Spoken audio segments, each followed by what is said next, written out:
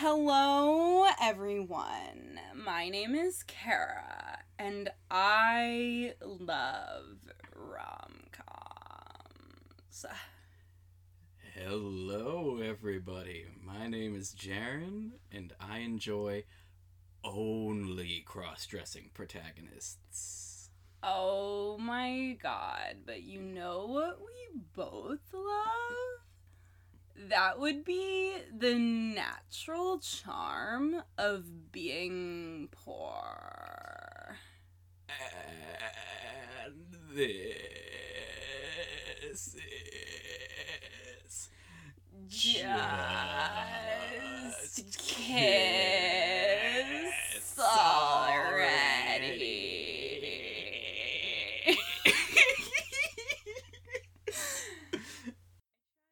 I don't know what it is, but relax to me makes me just think of vocal fry.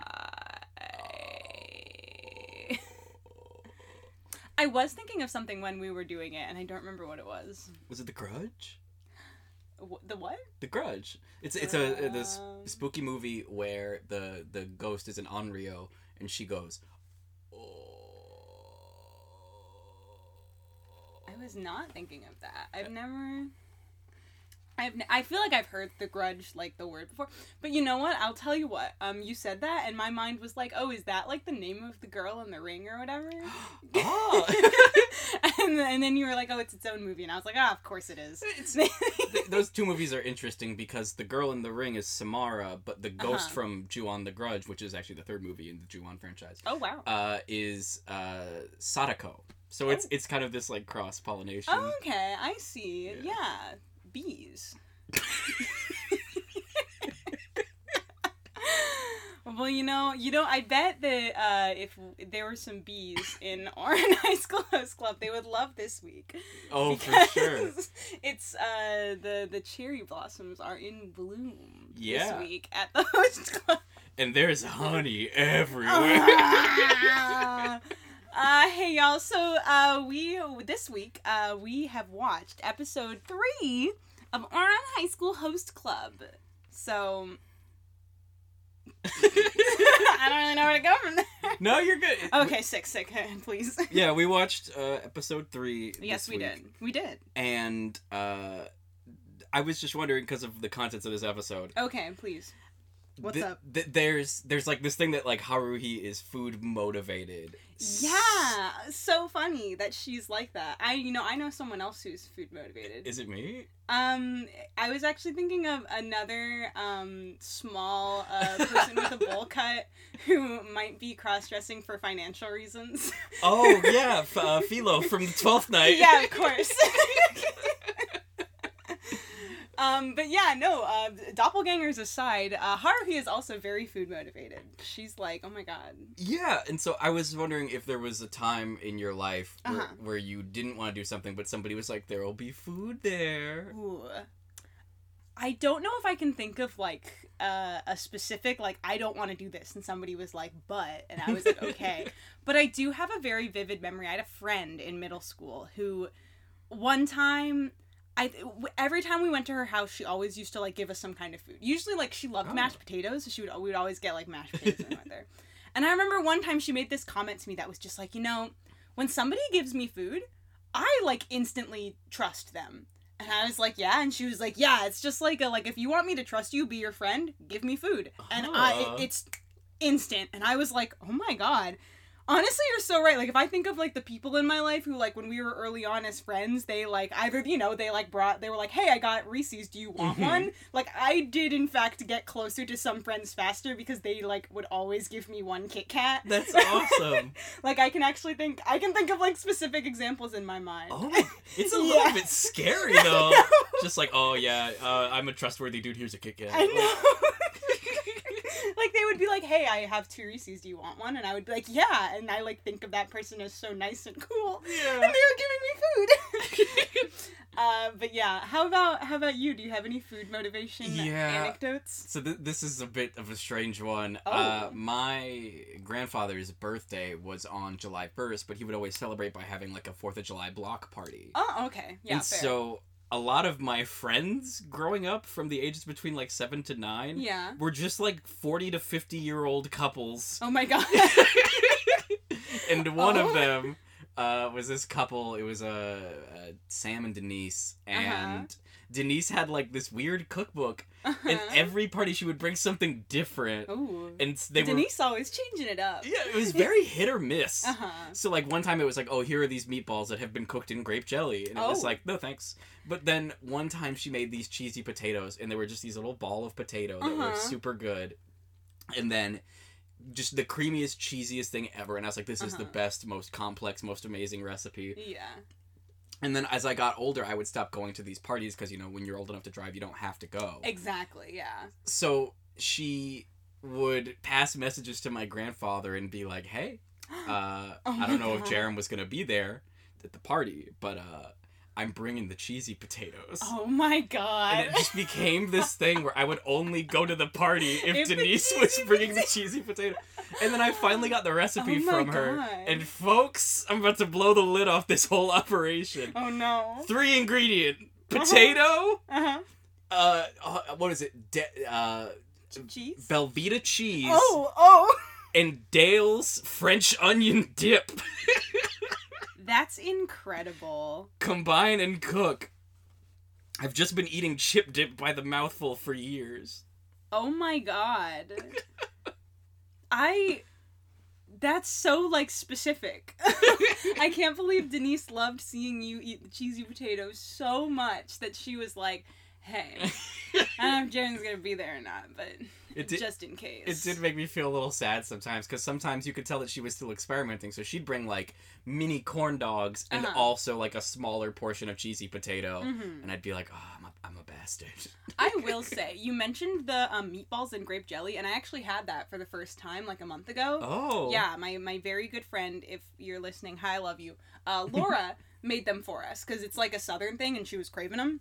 Really? And I remember being like, I don't know, like, what is going to happen, but I'm going to eat this. And it was just, like, such an interesting, like, mix of flavors that I'm like, I don't know if I would ever, like, pick out specifically, but if she ever offered them to me again, I would eat them. It's so interesting, isn't it, when you're like, do I like this? Right? And you take another one and you're like, I still don't know. We were also really hungry, so that does help. It makes a big difference. If I'm hungry and someone's offering me food, you are my best friend. We love a best friend. We love a feeder. Having a feeder in the group is incredible. Yeah. Who of the Oron boys do you think is the one who brings the snacks? Okay, hold on, because this is actually a very interesting question. So we know that, like, Haruhi's the cook. Like, we know that if you're going to Haruhi make the good food. But I don't know if Haruhi's bringing the snacks. I feel like the part of me is like Tamaki would bring the snacks, because Tamaki just wants everyone to be his friend. So he's bringing out these, like, he's the guy from before. He's like, yes, 4 Kit Kats to a pack, 3 new friends. Part of me also thinks maybe Kyoya could bring the snacks. That was my first thought, but my second thought that I think might be more interesting is because Mori is so tight with Honey. Yeah. And Honey is the big snacker of the group. Honey is the big snacker. I feel like Mori's pockets just have loose fruit gummy in them. You're so right. Actually, no, you're so right. Okay. So I feel like the outright, like, snack friend would be Tamaki. The one who's like, hey, y'all, of course we're playing D&D and I brought all these snacks. Kyoya would have snacks, but he would, like, make a tally. So, like, if he brings you snack, there would be another time where he would be like, well, I brought you snack one time, so you now owe me 75 yen added to your debt. And Mori is the one who always has snacks. He's not necessarily presenting them, but if you're, like, really hungry, Mori would be like, here. Yeah. And you would be like, thank you. You're sluggish, and he just pulls a full Go-Gurt out of his coat pocket. Exactly. Yeah, the twins cannot help you at all. They would pay for your food. Like, if you went to McDonald's, they would be like, nah, I got you. Like, they would be like, you're trying to hand the card, and they're like, no, get it out of here. They would beg you to drive them to McDonald's and then pay, but they wouldn't, like, mention it. They'd be like, they're performing shit kid. Yes, exactly. Also, Orin High School D&D Club? Yes. No, now hold on. All right, now hold on. This could be its whole own thing. Everyone stay tuned for a maybe potential special clip. Anyway, talk a little bit about episode 3. Yes, so, this is the physical exam episode. Yeah. Oh no! Remember how you thought that gender panic was going to happen in episode 2? Yeah. Well, gender panic happened in episode 3. I so missed close. it. You're in this close. Very accurate to me to not be able to predict when the gender panic will come, but knowing that it will come. Yeah. But yeah, so this episode, we start off, we talked about the Cherry Blossoms theme, and then we quickly find out that the physical exam is happening. Yes. And it's like, oh no, everyone's gonna find out if we don't do something about it. Of course. Oh god. Everybody's so worried except for the person whom it directly affects. He's literally like, well, if I have to pay back my debt, like, by doing part-time jobs, it's, like, really not that big. She's like, yeah, honestly, it'd be a relief to not have to hang around you all the time. It's all kind of underlined by this, like, Tamaki realizing that he isn't in Haruhi's life as much as he wishes he was. And then the twins are like, haha, we're classmates. Literally, this was so relatable to me when I saw it, because I was like, oh yeah, they met friends through a club and they only get to hang out while that club is meeting. Yes. And making that jump to be like, hey, do you want to hang out on off hours? Yeah, it is a jump. I'll never, it's a big one. I love it. It spoke to me. But then they're like, all right, well, we need to make sure that Haruhi's identity is continuing to be boy, because if not, she won't be able to be in the host club, and Tamaki wants to hang out with his favorite girl in the world, Haruhi. So that's kind of what, like, fuels this whole hijinks that ensue with the... Yeah. And Kyoya being, like, I almost said the pimp. I don't believe that's in character. No, he's the mom. Kyoya being the mommy. The mommy. Are you a mommy or are you a mommy? Oh, you put mommy. the M-A-M-I. Mommy. Mommy. So... So Kyoya being the mommy that he is, he has 2 pie charts already pre-made. Yeah, and he's like, ready. This is how much of a simp you are. This is how much of a simp you want to be. Yes. So then we have to go through the whole, like, oh, everybody's cosplaying as somebody to keep the secret hidden. Honey and Mori are cosplaying as doctors. It's so cute. Tamaki is cosplaying as Haruhi. Yeah. Oh, I love that, because it's framed as such, like, a sacrifice. Yeah. Then he just steps out with his shirt undone and a brown wig on. They're like, that's not Haruhi. That's Tamaki. What is he doing? And then we find out that it was all a ploy by the twins in the beginning. They got his ass. Yeah. They twicked him. And then Kyoya did them one better and was like, yeah, this was taken care of before today even happened. I just like watching you monkeys dance. Kyoya's literally like, well, that was fun. Anyway, I already have it figured out, so come here, Haruhi, because I have special doctor who has been informed of your situation. This will be handled professionally. Yes. And I was like, wow, love to see it. Honestly, I got a good feeling just knowing that Kyoya was like, in the universe of this world, all this doctor knows is, hey, this character identifies as male and wants to do their physical exam, but without other people knowing. And that was like a wish that was respected. And I was like, damn, Oran, very good, very ahead of your time. And the doctor was so cool and chill too. She was literally like, come on in. And then while things were happening around her, she was like, yep. Yeah, and things were happening. The doctor was like, she was just kind of like, all right, can 7 years of medical school. So then we also encounter this character who is snuck into the school and is not supposed to be here, but he's just looking for his daughter. Yeah, it was all a misunderstanding. Don't prejudge. God, come on. Come on. What are you doing? Going around drop kicking men in doctors' costumes. But at the end of the day, we kind of end on this note of everything is fine. Obviously, everything gets worked out. And Haruhi kind of, like, acknowledges that, she's not so apathetic about staying in the host club. She likes it, and she has a good time, and she does want to continue the little ruse if it means she can spend time with her new friends. I do. I love that very much. I know, it's so cute. The conscious decision to choose who you be around is so important. It's so good. I love that. I love it. I also, we're going to talk a little more in depth about some of the haps, but I do want to kind of just, like, note how much I love to watch the character of Tamaki be revealed to us. Very good point. He's truly, like, one of my favorite characters, and this is another episode where we see yet another side of him, a very sympathetic side, a side that cares a lot about the happiness of others around him, and I just...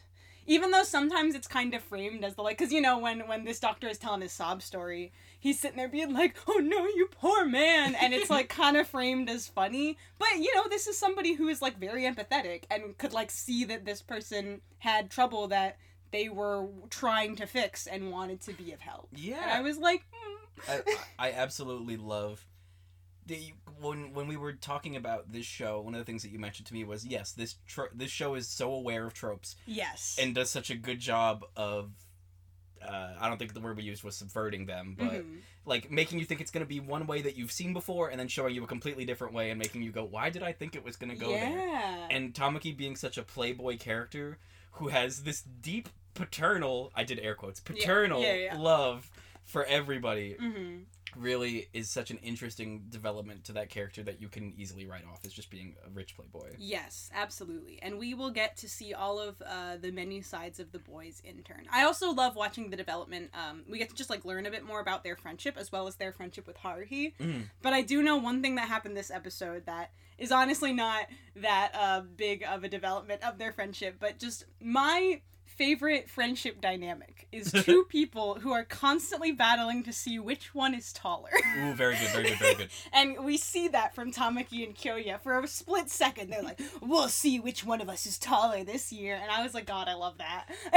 It's so cool. I just, It's such a, like, it's not a skill that you can hone. It's a very, like... Yeah, you can't really get mad about it. It's such a funny thing to be competitive about. And I mean, as a short person myself, I understand deeply the desire to be taller than others. Yeah, I kind of heard through a video the other day that the average American male height is 5'10".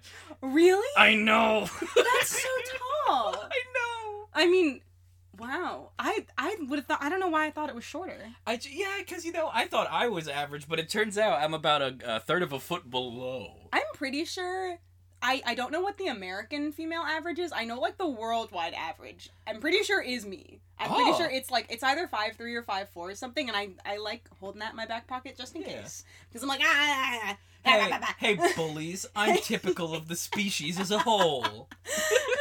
It just sucks that I happen to be in though I will say, actually, I was about to say it sucks I happen to be in an environment of tall people, but I do feel like it's kind of fluctuated throughout the years, because there was a time where my friend group, I was the shortest by far, and especially, like, all of the girls in my friend group were so much taller than me. Yeah. And now I have entered a friend group where all of us are kind of, like, bordering a very similar height, and then there's Chris. Yeah. It's just so tall. That's the thing. You gotta cut the tall people out of your life, because your knuck muscles, you're gonna have them for the rest of your life. You can't degrade them. We won't cut you out, Chris. We love you. We will all buy stools. Yeah.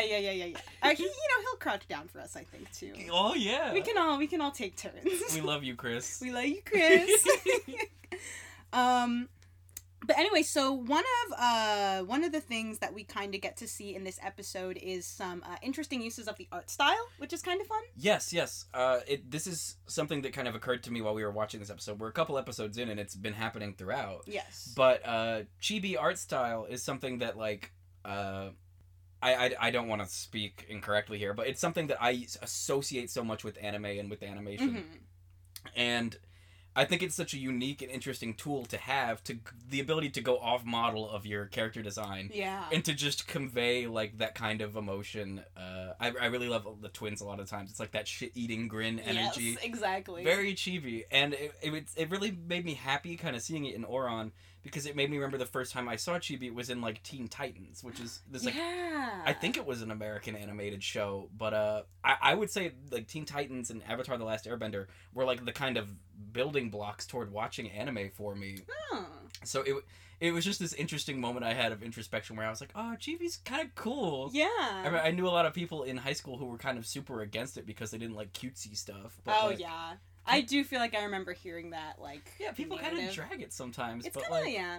I was, I read a lot of manga growing up, and I was really into manga before I got into anime. So when I think of the chibi style, I kind of associate it with, I don't know how right I am on this because I don't know the full lore, but like when I think of manga, I think there's almost like 4 levels of like artwork within them, because there's kind of like the normal like what you associate the characters to look like in most panels, like, you know, how we tend to see them in the anime. Yeah. But then there's also like the really like beautiful full page illustrations with the petals, and it's like super detailed, and that's like the moment, you know, that's for when it's really trying to hit you. And then I think of Chibi as kind of like the step below that for like some of the more casual kind of things to show things like the shit-eating grin, the fun kind of emotions. I also kind of think of it as like, you know, very useful, especially for like comedy panels and stuff. And then there's even a step below that, which I actually associate mostly with the Fruits Basket manga, because she would have panels where they're just stick figures. And really? I love them. They're my favorites. I think because the new revamp of the animation, the 2020 Fruits Basket, or started in 2020, still ongoing in 2021. But they took straight from the manga some of those panels. Like, there's one of Yuki throwing Kyo, like, through the roof, and it's just stick figures. And I'm like, yes, I love to see it! That's so cool. I do very much love that. But so that's what I've always associated it with, and I remember kind of learning it, like, about it being its own art style, and then kind of getting into that dichotomy of friends who I had who really liked it, and friends who were like, this is childish, this is cutesy, who... Get out. Honestly, get out. Get out of here. It's all a part of the totality of the art form. It's okay to dislike or like certain parts of things, but like, it is a part of it. Yeah. And I think just watch Berserk. Wait, Berserk has Puck, so that's Chibi. You can't even escape it in Berserk, y'all. You can't even escape it. That's right. That's true. I've also seen series that make use of it for like certain characters, just are Chibi and stuff. It's very fun.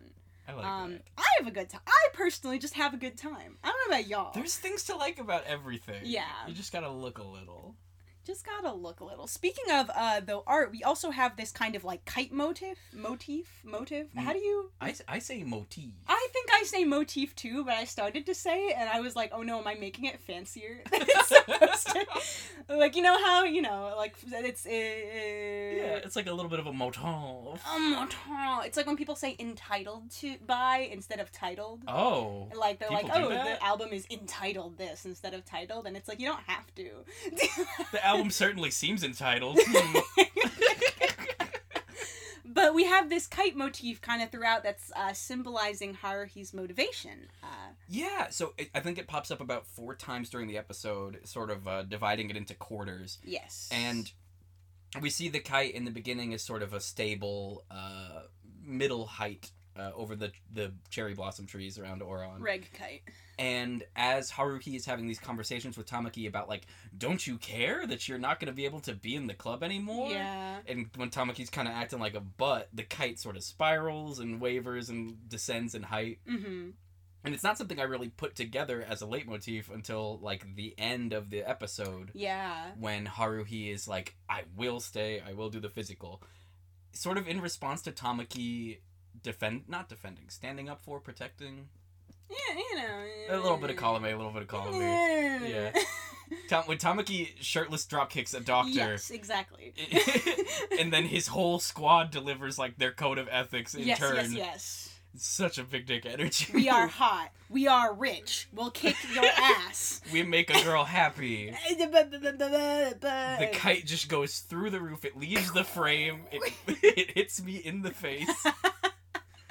But I thought that was such a cool visual representation of an emotional state without explanation or, like, beleaguered talking about. Just visual storytelling. You love it. Yeah, and this series itself makes a lot of use of that. Like, if you remember the first episode with everybody realizing Haruhi's actual gender, the light bulbs, So this is kind of like a cool, fun thing to watch out for. Very clever. I like that a lot.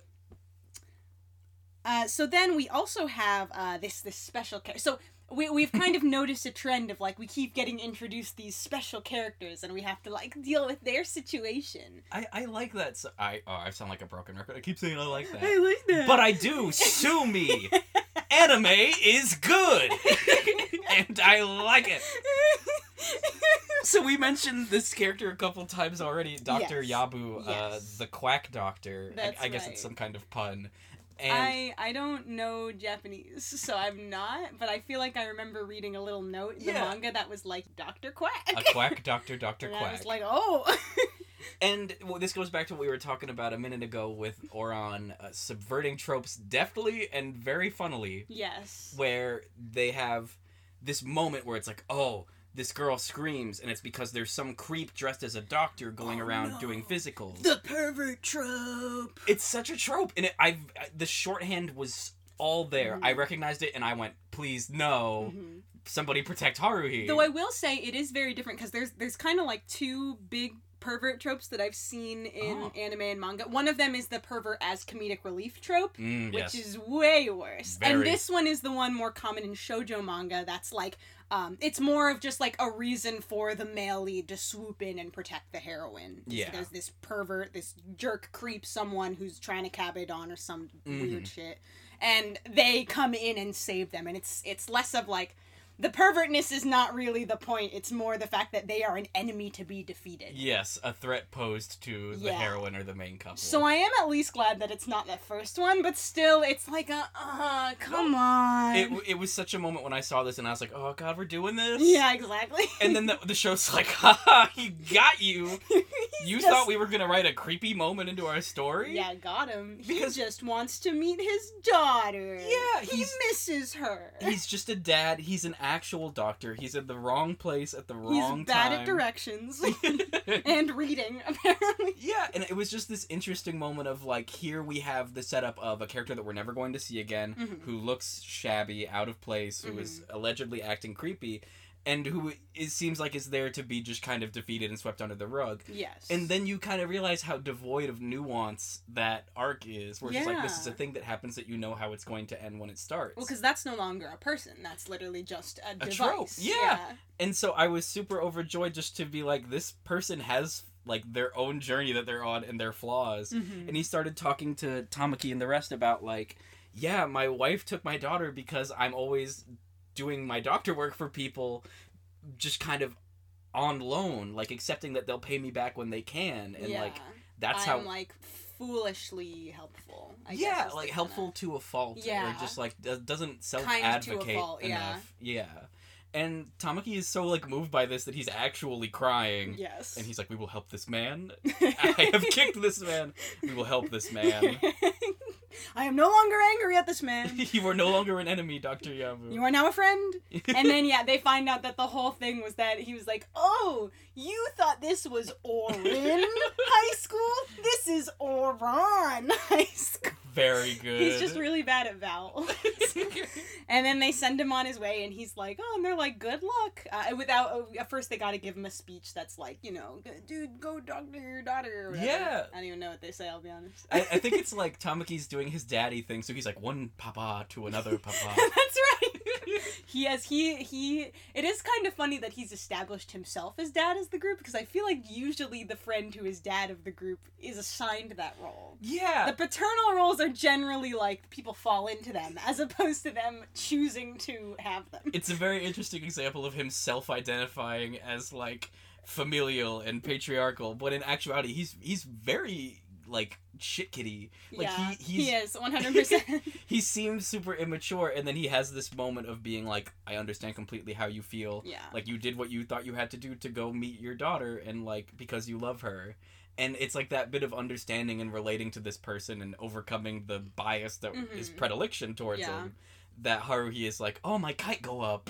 My kite go up. If there is any dad role that Tamaki is actually filling, it's like the fun dad. The I'll go feed you guys candy when mom's away kind of dad. You can stay up 5 minutes later and watch wrestling. Exactly, yes. 100%.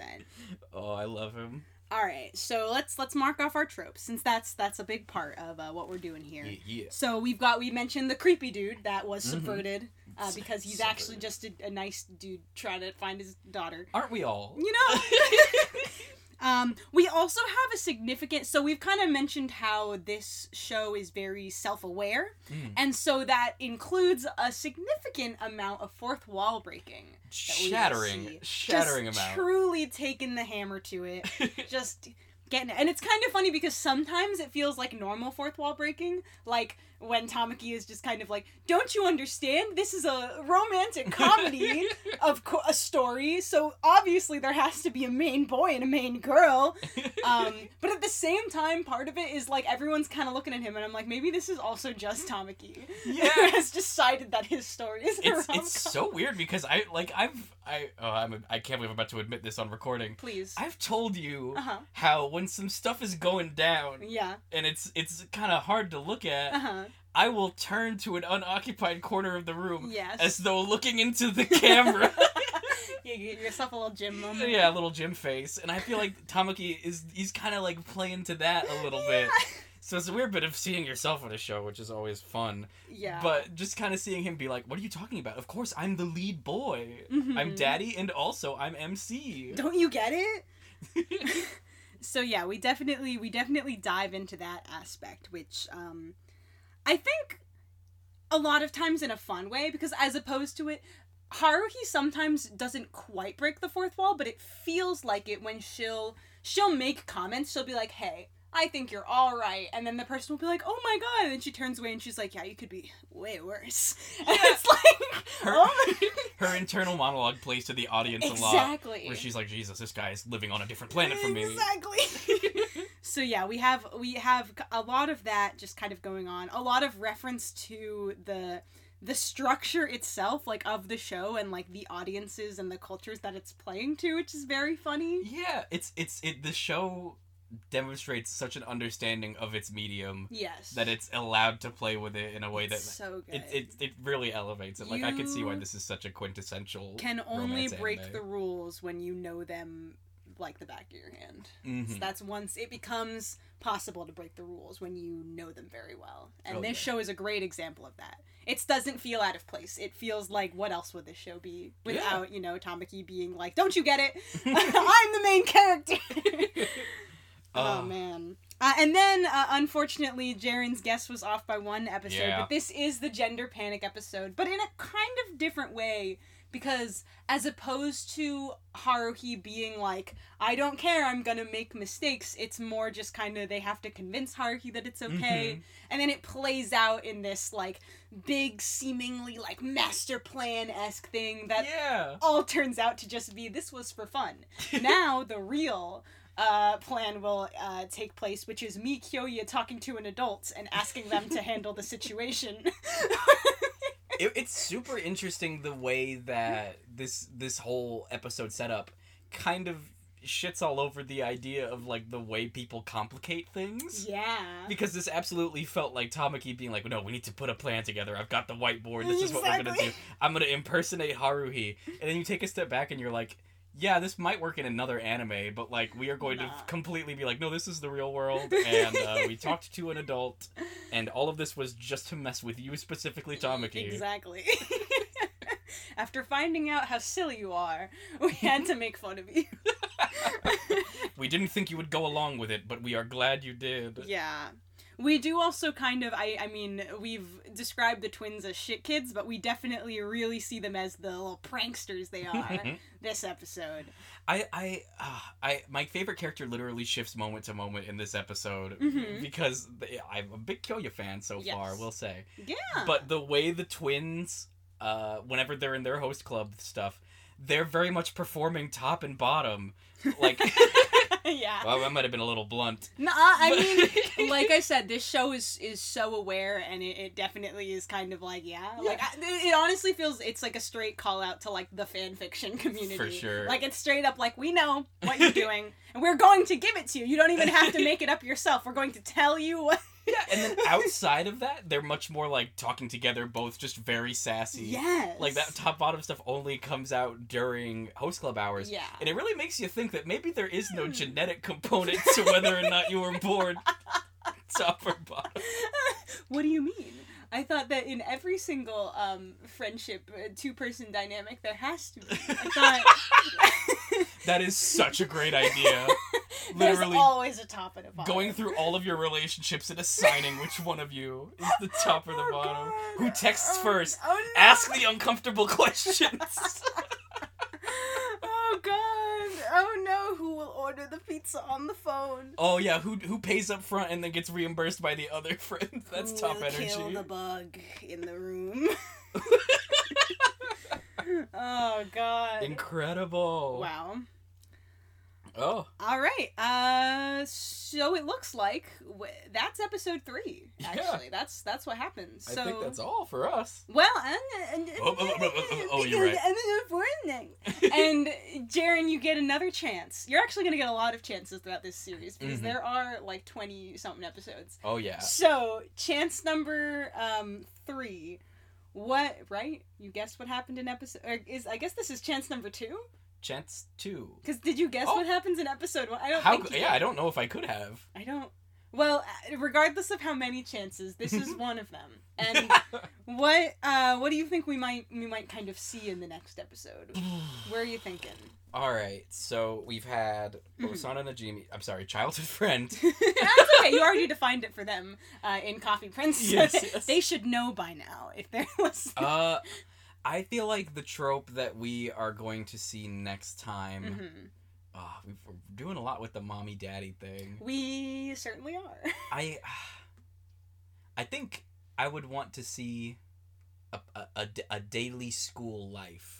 Oh, okay. A little glimpse into, like, here's what happens in their classes. Yeah, because I really liked the idea of the twins being in a cohort with Haruhi. Yes. And then, like, we would get to see the seniors together as well.